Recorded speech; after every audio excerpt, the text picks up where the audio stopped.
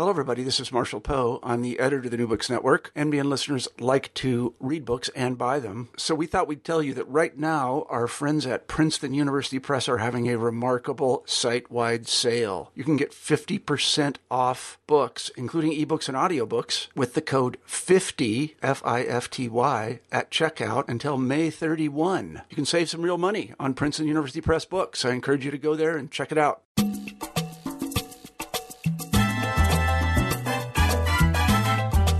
Hello, and welcome to New Books in Caribbean Studies. I'm your host, Alejandra Bronfman. Today, my guest is Luis Perez, the very distinguished professor of history at the University of North Carolina in Chapel Hill. Perez's recent book, The Structure of Cuban History, is a history of history as understood by Cubans through stories, family conversations, novels, and memoirs.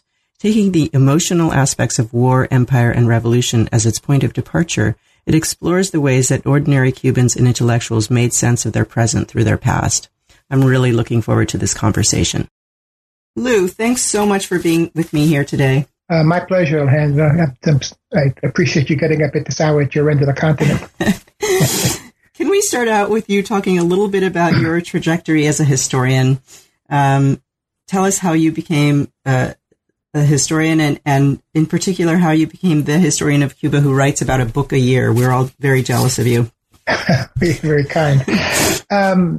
I actually backed into history.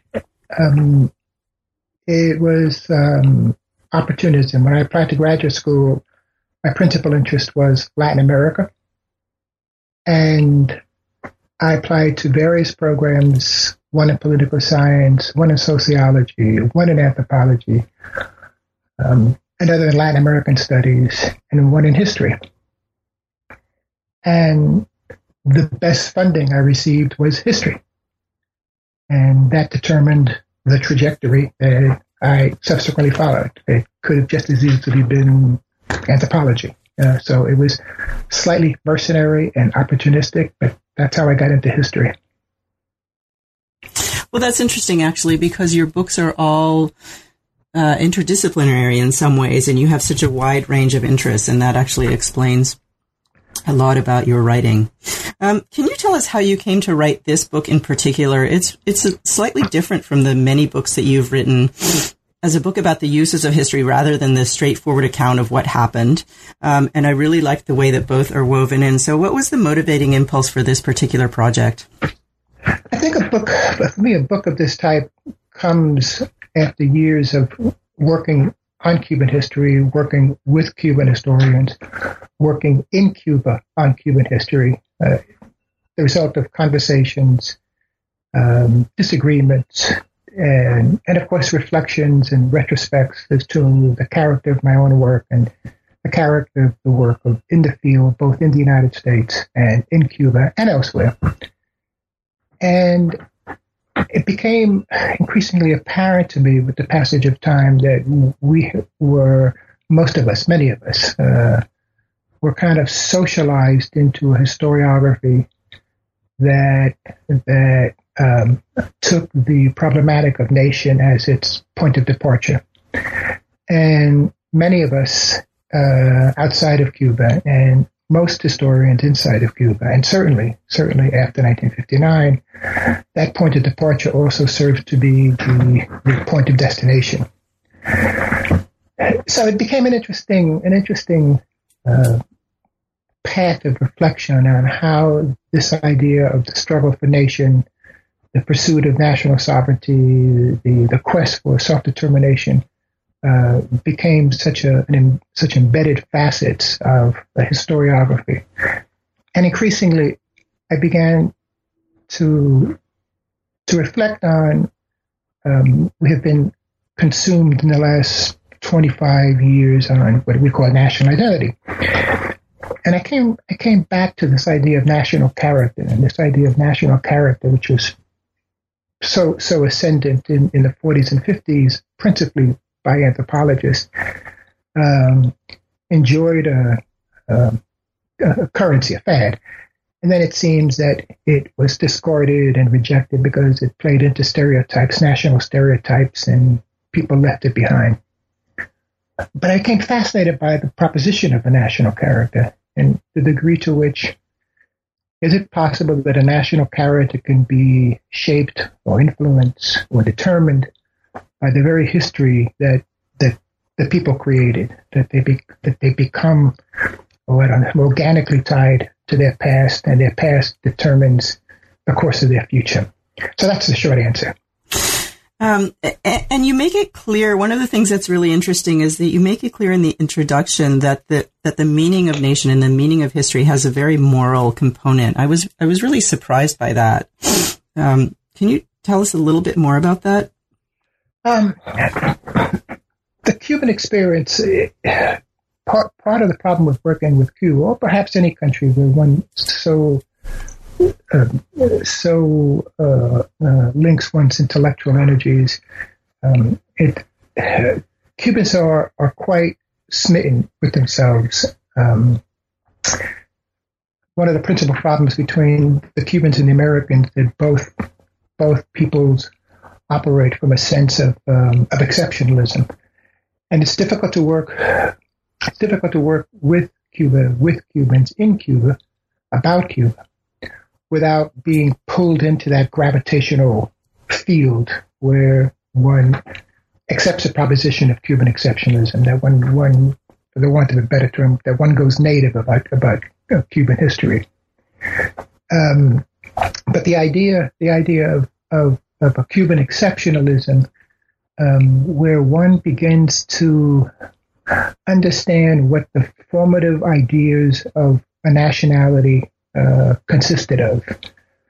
These ideas of social justice, of racial equality, of democracy, of economic well-being. All these ideas are inscribed in what it is, what it means to be Cuban. And what struck me about the narratives of nation in the 19th century was that for many people, certainly not all, but for significant numbers of people, the proposition of self-determination and national sovereignty were never ends. They were always conceived of as means. So that once national sovereignty, self-determination, independence would have been achieved, then the theory was that they would then proceed to implement this moral sense of nation, so much informed by José Martí, but he's not the only one. There are many others who contributed to this idea. And so what I suggest in the book is that this idea of nation as means and not end is traumatized by the U.S. intervention of 98 and everything that happens thereafter. And so it becomes, this idea of nation becomes this all-consuming pursuit. And so that almost every opposition candidate for either elected office or revolutionary leader continues to go back to the same well for validation. And this just becomes such an overriding issue that, and I think I mentioned in the book that, this is not to suggest that the Cuban Revolution of '59 was inevitable, but that a road to power on these ideas most assuredly was inevitable.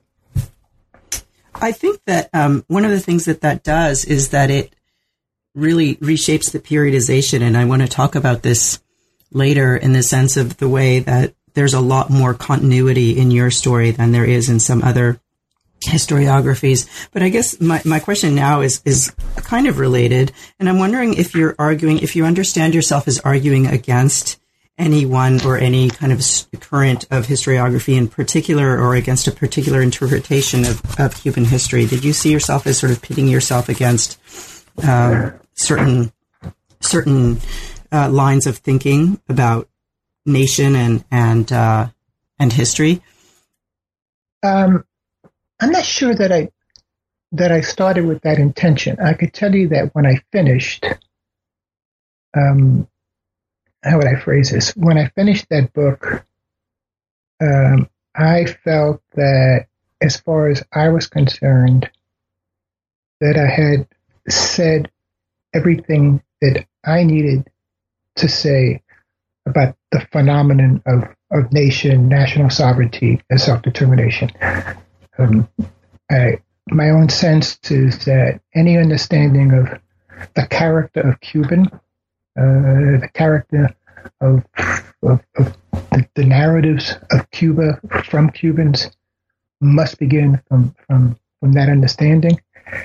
And what I have suggested in the work that I'm doing now and papers and talks that I've given is I'm actually turning my back on the nation, and my sense is that we should let that lie for maybe a generation and turn our attention to different issues. Now I'm working on a book. I'm going to work on a manuscript that's taking a look at the collapse of moral systems in 19th century Cuba, that we have been so consumed with the War of Liberation, the 10 Years War, the Little War, the War for Independence, Jose Marti, Antonio Maceo, Maximo Gomez.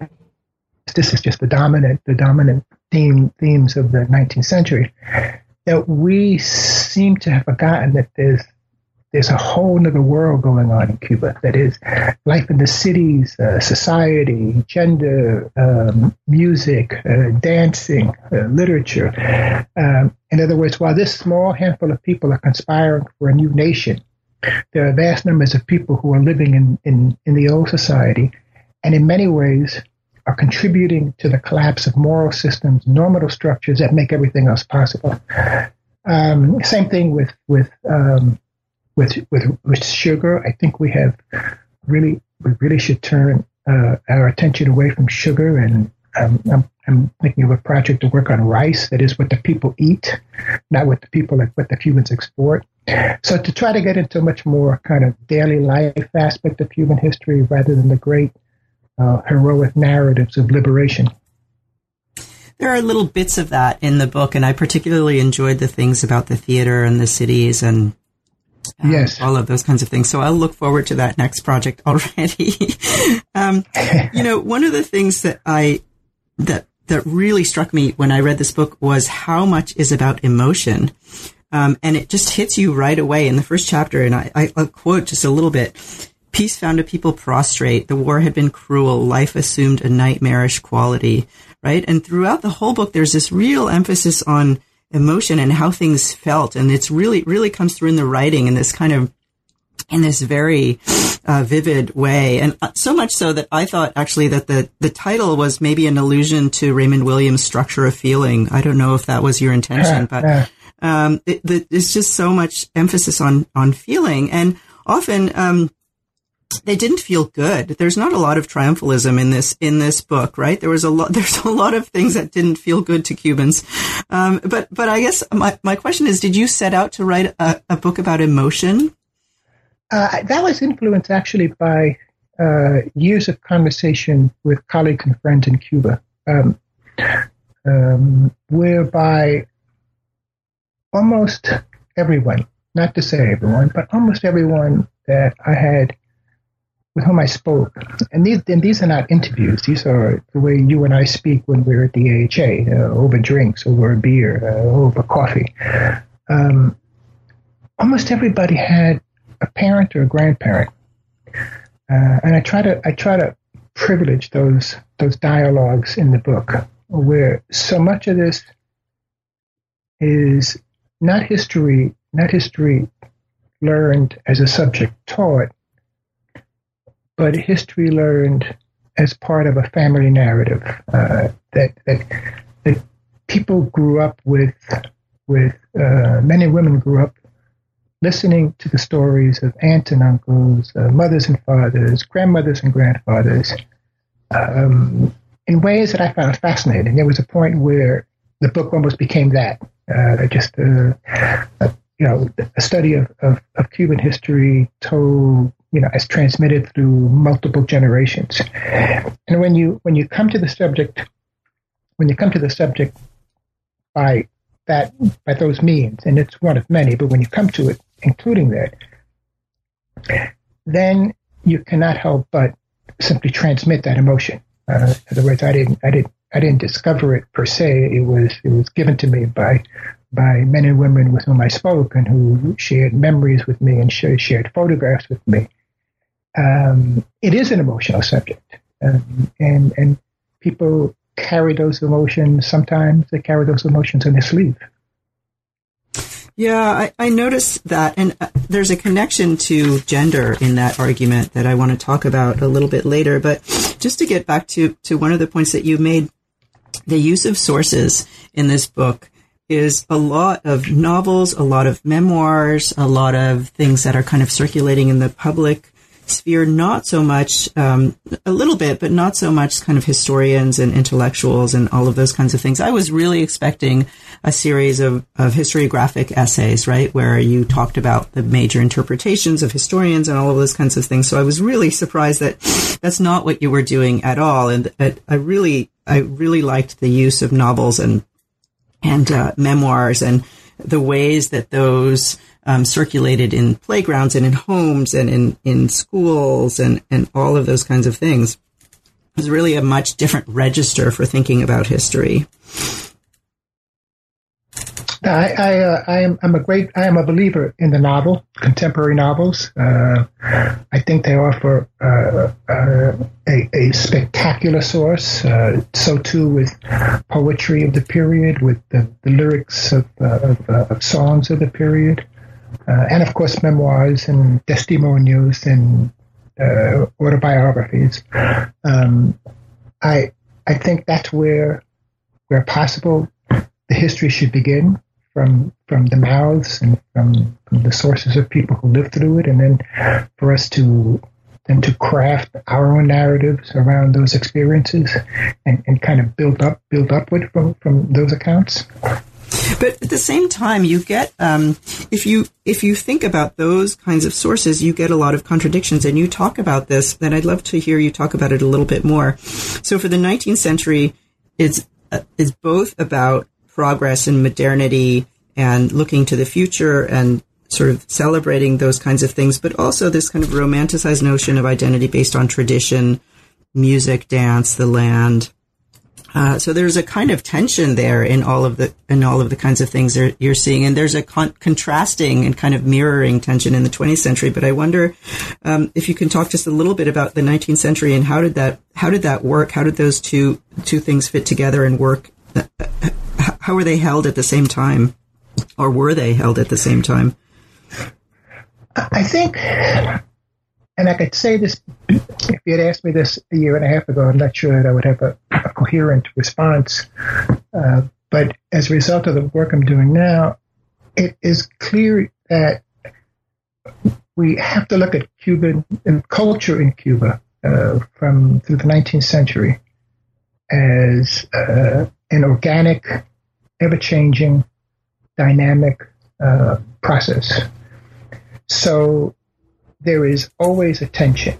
There's always a tension in this culture between the past, present, and the future, between modernity and tradition. Part of this is a function of criollos versus peninsulares, Cubans versus Spaniards. That's part of it.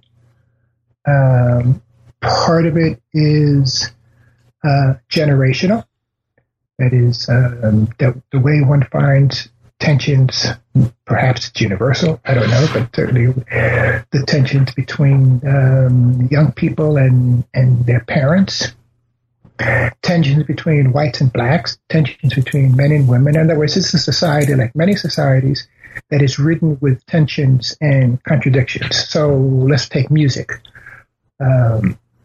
One of the great sources of tensions in the second half, the last third of the 19th century, is what is happening to Cuban music. And the people who like traditional music, people who adhere to music performed in certain ways with certain relationships between the way men and women dance, the way one moves one's body, were going apoplectic with the new dances that were taking form in Cuba from the 1870s through the 1890s.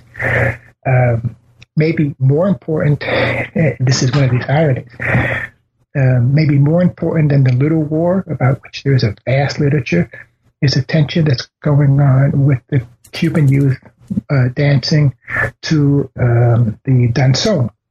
The danzón, which becomes Cuba's national dance in the 20th century, scandalizes polite society in the 19th century. And what they don't like is the way Cuban youth, and presumably is, not presumably, but it is predominantly Cuban youth, are dancing, the way they're moving their bodies, the way they're shaking their hips. And just as important, the recognition that the danzón is now introducing into what we would call mainstream polite society, African rhythms.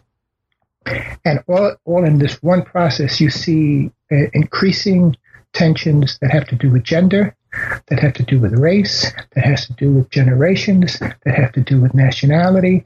All of this is just embroiled in one place, in one site, and dancing.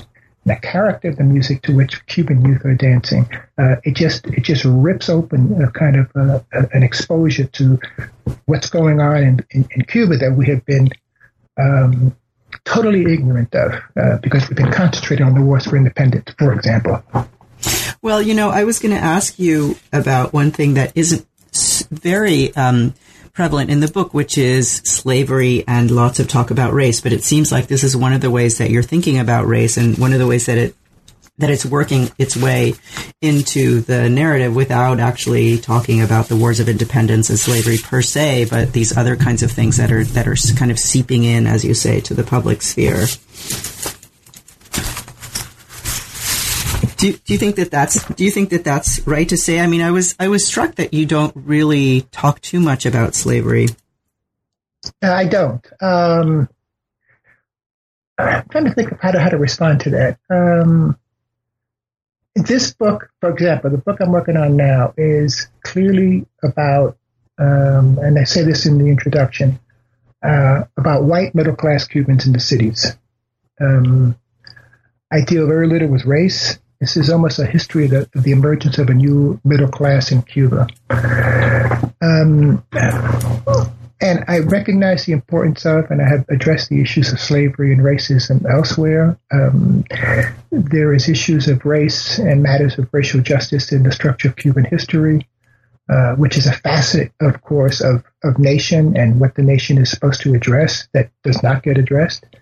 And so for me, I am in the new book, for example, I am far more interested, and just because it's to me a totally unknown, unaddressed theme in 19th century Cuba, what we could call a mood of misogyny that runs through the last third of the Cuban 19th century, the Cuban urban middle class setting. The misogyny that just settles over this society is quite breathtaking. And I, as well as others who have spent years studying the 19th century, have somehow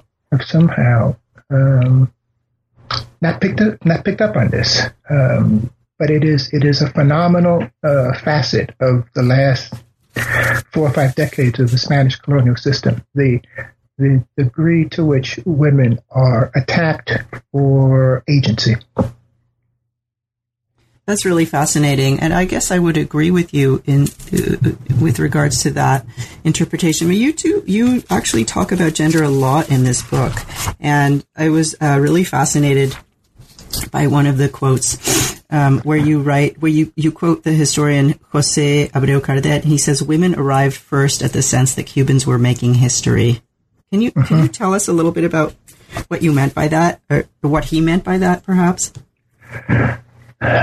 When one kind of gets into what we had mentioned earlier, into these first-person accounts, when one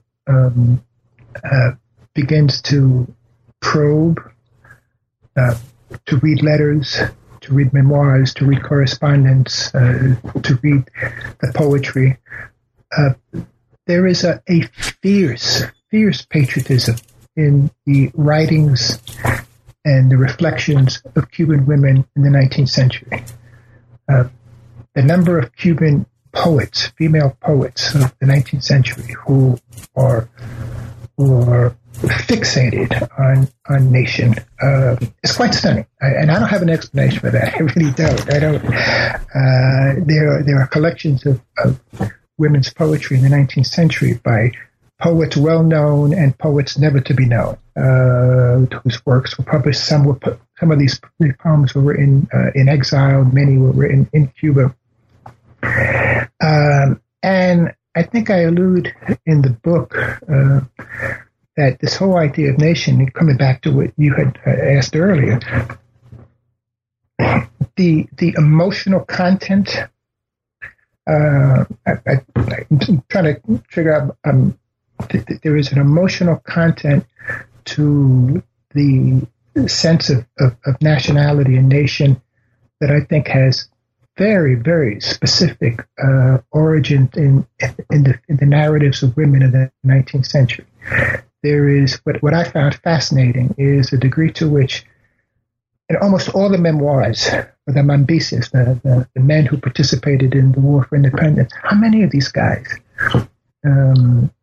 remember their sense of cubanidad, sense of nation, being transmitted by mothers? And it's quite striking how not only that it happens, okay, which you say, okay, well, it happens, but that these men, when they write their memoirs, are sufficiently cognizant of that phenomenon to record it as part of their own formation. And so there is something there. There's another story, another history waiting to be written. Yeah, I think that you've written a lot of that history in this book, actually. And if we move into the 20th century and thinking about these memoirs in particular and about other sources, I guess, too, it struck me that the 19th century seems to be about this kind of tension between modernity and romanticizing the past. And then the 20th century starts out with this contradiction or this tension between the emotion or the mood of joy, right? That independence has finally been achieved, but also the awareness that it's this limited independence, with, as you say, much to do and much to realize. And, what you end up coming down on is that the central mood of the first part of the 20th century is one of demoralization. So, there's this image of people just going around kind of depressed about what's happened and about their place in history. Does that sound right? Is that no, how you meant to tell? Not exactly like that. I think most people, let's say from the founding of the Republic in 1902 through the 1930s, at least through the end of the 1920s, most normal people resumed their lives and tried to reestablish patterns of normality and patterns of routine, and people return to the things that matter to us all, making a living and providing for family and taking care of loved ones and paying the rent and buying groceries. In other words, there is an everyday normality to Cuban life that in which most people are engaged. However, the people who think about these big issues, quote unquote big issues, who think about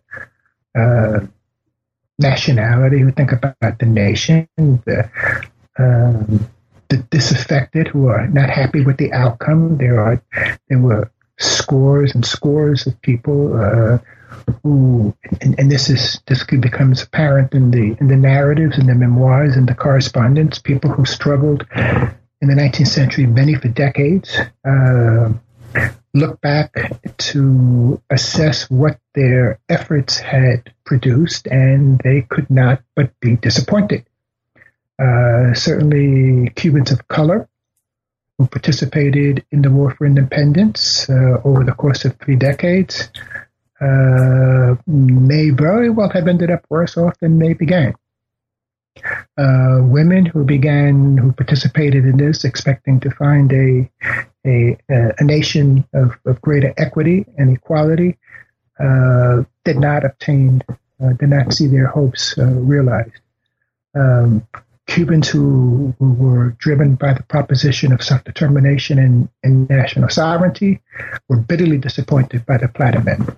So there are vast swaths of this society who, like all of us, live our lives as normally as possible, and then at different moments, because we have different facets to our lives, get together and complain about circumstances. And I think that's what we see in Cuba. One, it's not, and I know this to be true, that one in the 1920s and 30s, one could go to the movies and enjoy and be delighted by watching an American movie, and then immediately thereafter go out and protest in an anti-American demonstration.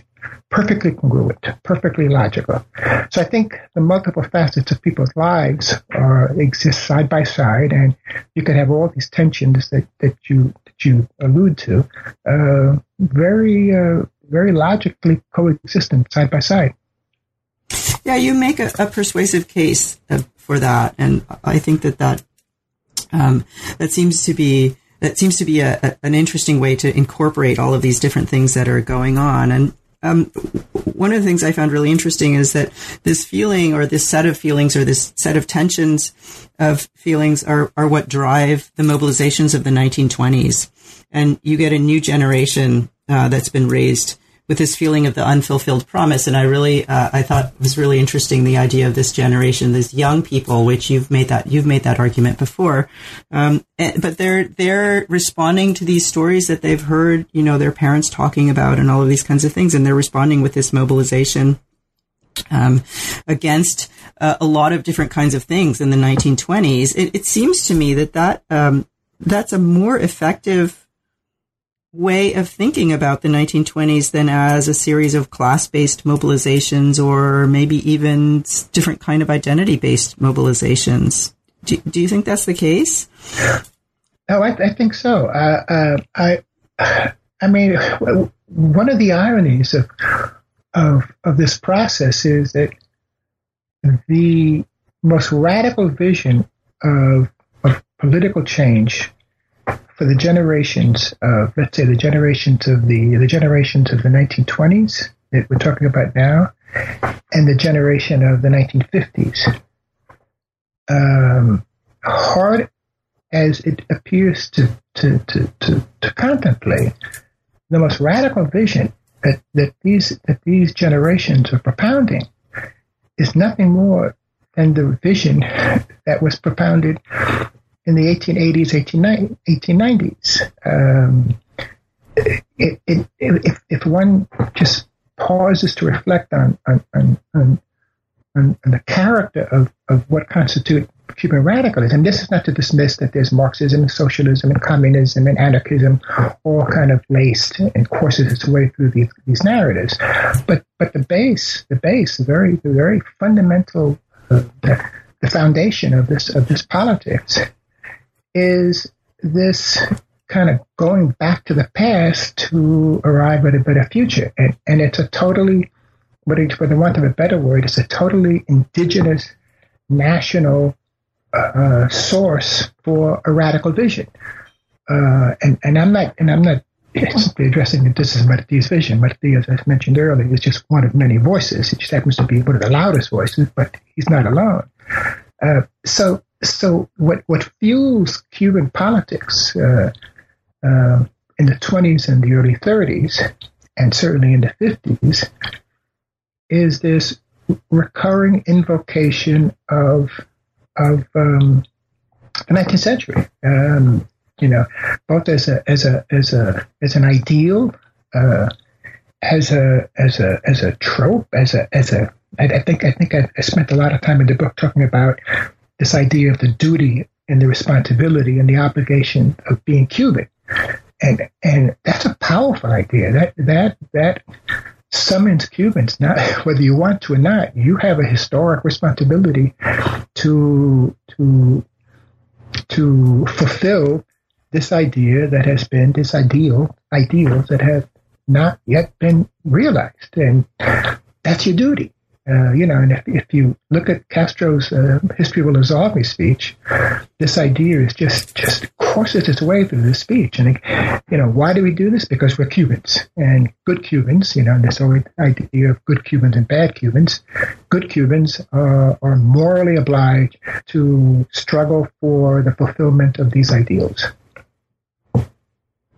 So that's really powerful. And the 1950s as well as the 1920s, right? They're driven by these memories. And one of the really kind of interesting points that we forget is that in the 1950s there were still people who were alive at the turn of the century, right? So it wasn't just that these kind of were vague memories, but these were older people perhaps, who were talking about this past and who were invoking it in different ways and in different spheres.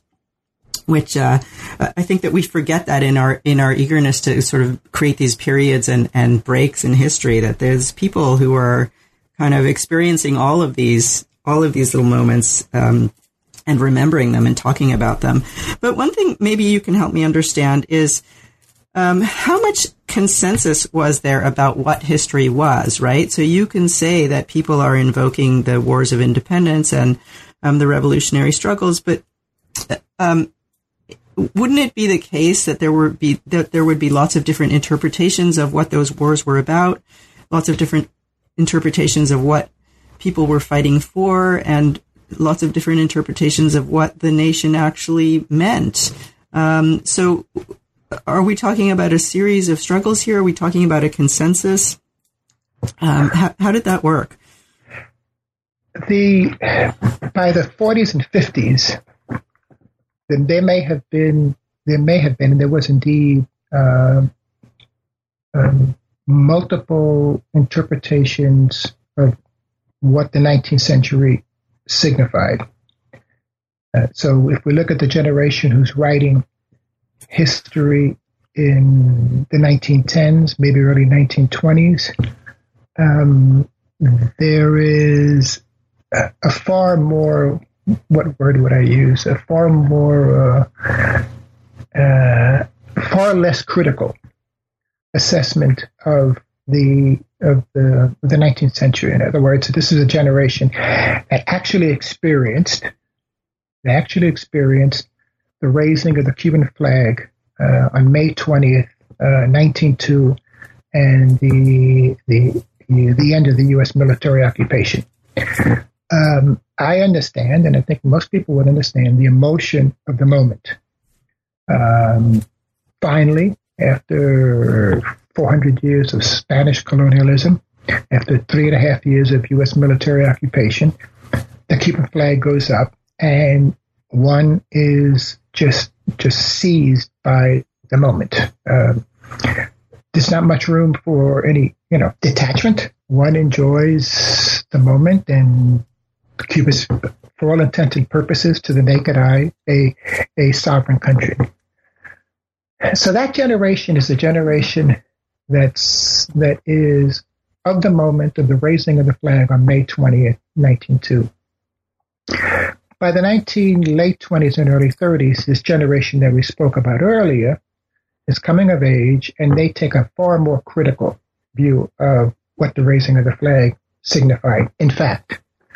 And so from the 1930s to the 1950s, the second generation of Cuban historians, that is, the men and women who would have been the teachers of Fidel Castro and his generation, are slowly moving to a fairly broad-based consensus of what Cuban history signifies, what it meant or what it didn't achieve.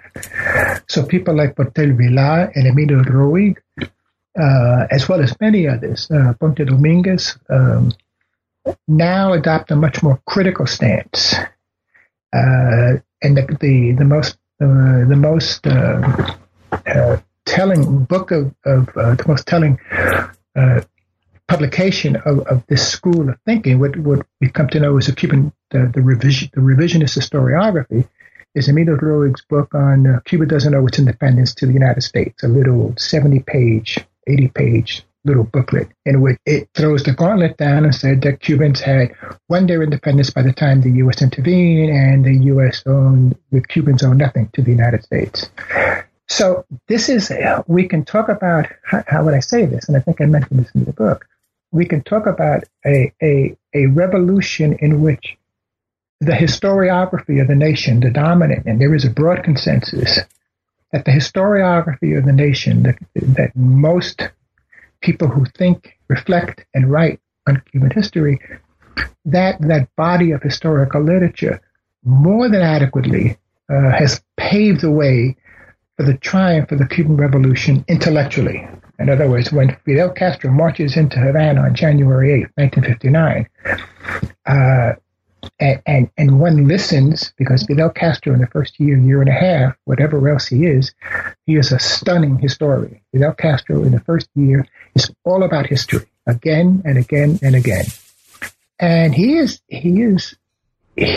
building on what is already a consensual history of Cuba, but to arrive at an understanding of the character of the Cuban Revolution, it is necessary to really dwell on the first year and a half, where Cubans are very conscious of having, how would I say this, having made good on their history. In other words, this is a generation that celebrates itself because it has achieved what every previous generation had tried to accomplish and failed. Nothing buoys the spirit and the morale, and indeed, we could even say the arrogance of this generation as this idea that, and I think there was a refrain that Martí promised it and Fidel delivered it. And so what is fascinating is that whereas the Cubans and the newspaper, the newspaper Revolución and the comandantes are all talking about history and policies that come out of that history. Again, social justice, racial equality, equity, democracy, all to fulfill and deliver on the promise of the past. And part of this has to do a lot with the Cuban-U.S. relations. So while Fidel Castro is talking about the past, the United States is talking about the present, and they're really talking right by each other. And so the early speeches of Fidel Castro are stunning because of the historical content of those speeches. Yeah, I noticed that, and I loved the way that you talk about Castro's appropriation of history, which seems to be really successful. I mean, as you say, maybe he was just very well taught, right? But one of the great moments in the book is when you talk about this in the very first year, I guess it was, or in the first couple of years, the public reading of articles from the Diario de la Marina, right? So he sits there and he reads from this 19th century newspaper in order to defame it, basically, in order to say this is no good anymore. You can't. This is anti-revolutionary, and that was it's fascinating. It's stunning. I mean, Diario de la Marina is closed down, not simply because it criticized and took an oppositional stance, but what made that possible is to have read the very editorials of Diario de la Marina between 1895 and 1898, and similarly with the Catholic Church. And the moral of the story is, if the Catholic Church and Diario de la Marina celebrated the death of José Martí and Antonio Maceo, and they opposed independence, and on and on and on and on, if they were wrong then they're obviously wrong now, okay? And we don't need their voice. But it is total guilt by historical association, which is terrific to think about. I mean, maybe that's why we're so fascinated by Castro, is his ability to marshal history for all of these different kinds of ways, right? Sure. But one of the things that you say is that the conclusion of the revolution is the end of Cuban history, right? So now what? And I guess that makes a lot of sense in the ways that you're talking about it. But was there not a sense of making in narratives about the revolution, or what did happen? I mean, was it always about the past and the culmination of this past, or was there a sense of thinking about the future as attached to that past or coming out of that past? Well, the past after 59 becomes the Cuban Revolution, the present and the future of the Cuban Revolution becomes a recurring enactment of the past. So when we get to 1868, what we have is the emphasis, the trope of struggle, which is just the idea of lucha in the Cuban Revolution is almost defines one of the principal facets of how the revolution and the revolutionary experience is transmitted to the population at large. And so it starts off up to 1968 is 100 años de lucha, 100 years of struggle.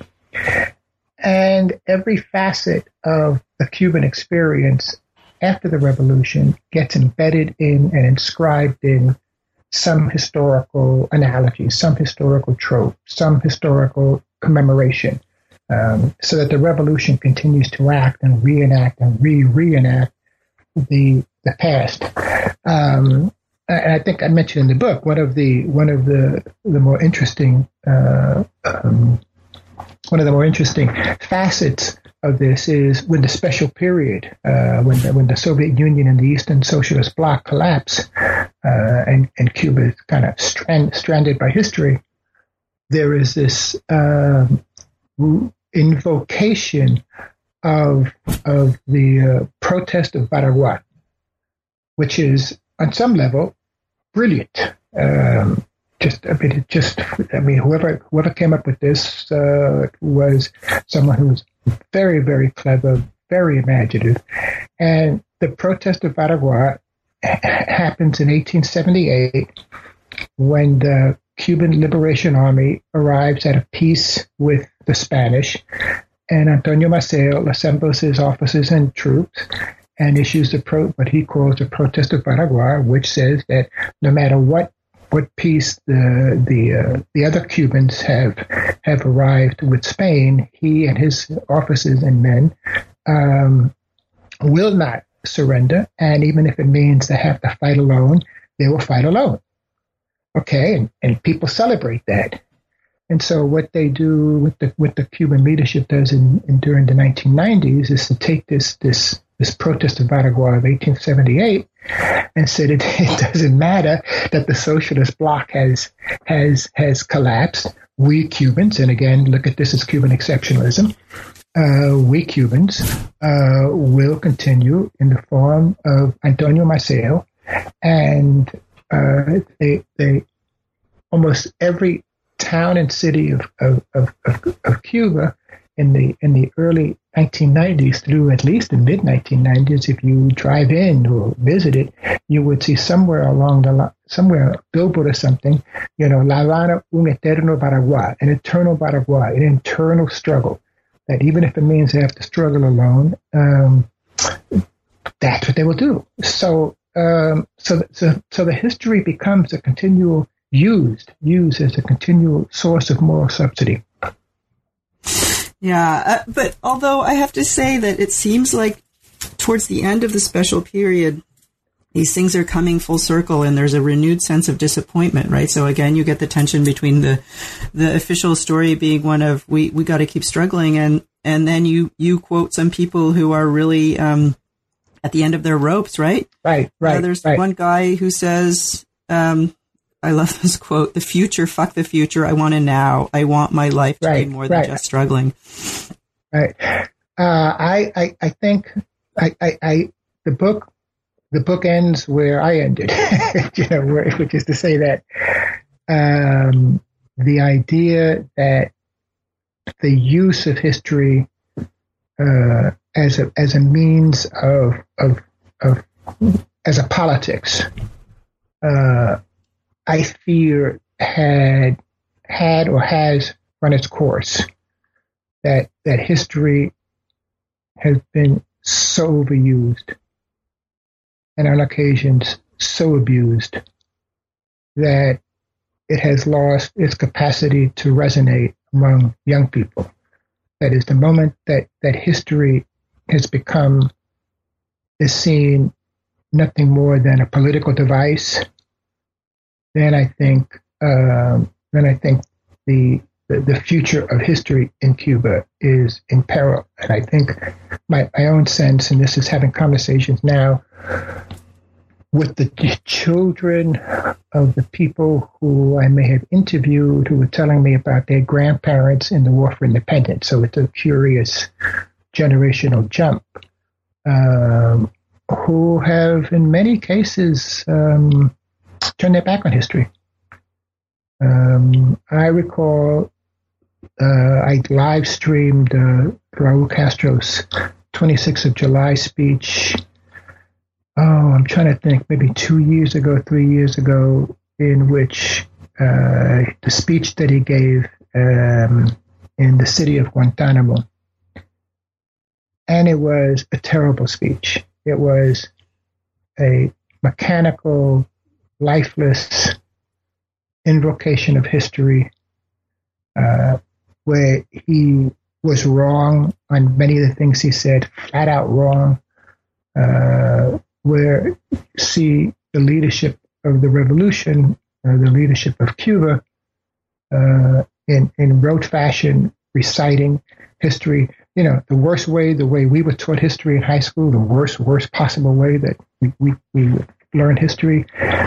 And then to hear the speech and realize that if you knew your Cuban history, you look at him and saying, you say, what? And interestingly, the speech that was then subsequently published, or the version of the speech that was subsequently published in Granma, they cleaned the speech up. But if you were to hear the speech, you would just hear this droning on of Cuban history. And the tragedy is, if that indeed takes hold, and I can't say that it has, but then Cubans lose what has been one of the most powerful sources of most important sources of their patrimony. That has been such a vital facet of, to go back to where we started, of national character. And how this plays itself out, then is anybody's guess. Yeah, and I can't end this conversation without getting a little bit more about your sense of what's happening with historical narratives now. It sounds like you're not very hopeful, but perhaps that's because things are changing so quickly, and where the narrative falls is really up for grabs. Well, I'm not so sure. I have been following very closely, probably too much, what is being said and written in Cuba and what is being said and written in the United States since December 17th of last year. Mm-hmm. It's fascinating. It's fascinating in ways that certainly the American public is not paying attention to. But if you kind of burrow below the euphoria that is just bubbling over on both sides of the Florida Straits publicly, there is a very interesting set of developments that have gone on. The first one is that Cubans are approaching what we're calling now normalization from a very interesting perspective. They are steadfast and in terms of they continue to invoke self-determination and national sovereignty. They are not at all on the defensive in this. On the contrary, the Cubans are quite. There's quite a bit of chutzpah in the Cubans' response to normalization. They're talking about, or the Americans are talking about the compensation for nationalized property. The Cubans are talking about compensation for the damage the U.S. has done to Cuba. The Cubans are talking about they want their land back that the Americans seized in 1901. And the Americans And the Americans are talking in terms that they have always spoken with relationship to Cuba, that they seem to think to know what's best for Cuba.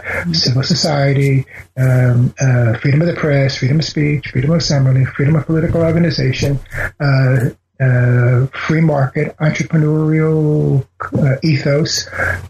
These are all the things that the Americans are telling the Cubans they need to do. When you look back and you say, you know what, nothing has changed, except that the Cubans continue to be ferocious about defending national sovereignty and self-determination, and the Americans continue to do what they've been doing for the last 200 years, telling the Cubans what they, the Americans, think is in the Cubans' best interest. Well, I hope you write that up. I will be really interested to read more about that. And I think that, I did notice how entrenched some of the positions were, even in the big ceremonies of the opening speeches and all of those kinds of things. That was really, really surprising to me. So we've taken up a lot of your time, and I just want to thank you so much for talking to me today. It was a really great conversation, and I hope everybody goes out and reads your book, because it's a really important one. Well, thank you so much, and it's lovely to talk with you, and we'll look forward to us getting together some future AHA or LASA. Okay, great. Thanks for listening to New Books in Caribbean Studies. I'm Alejandra Bronfman, and I hope you can join me next time.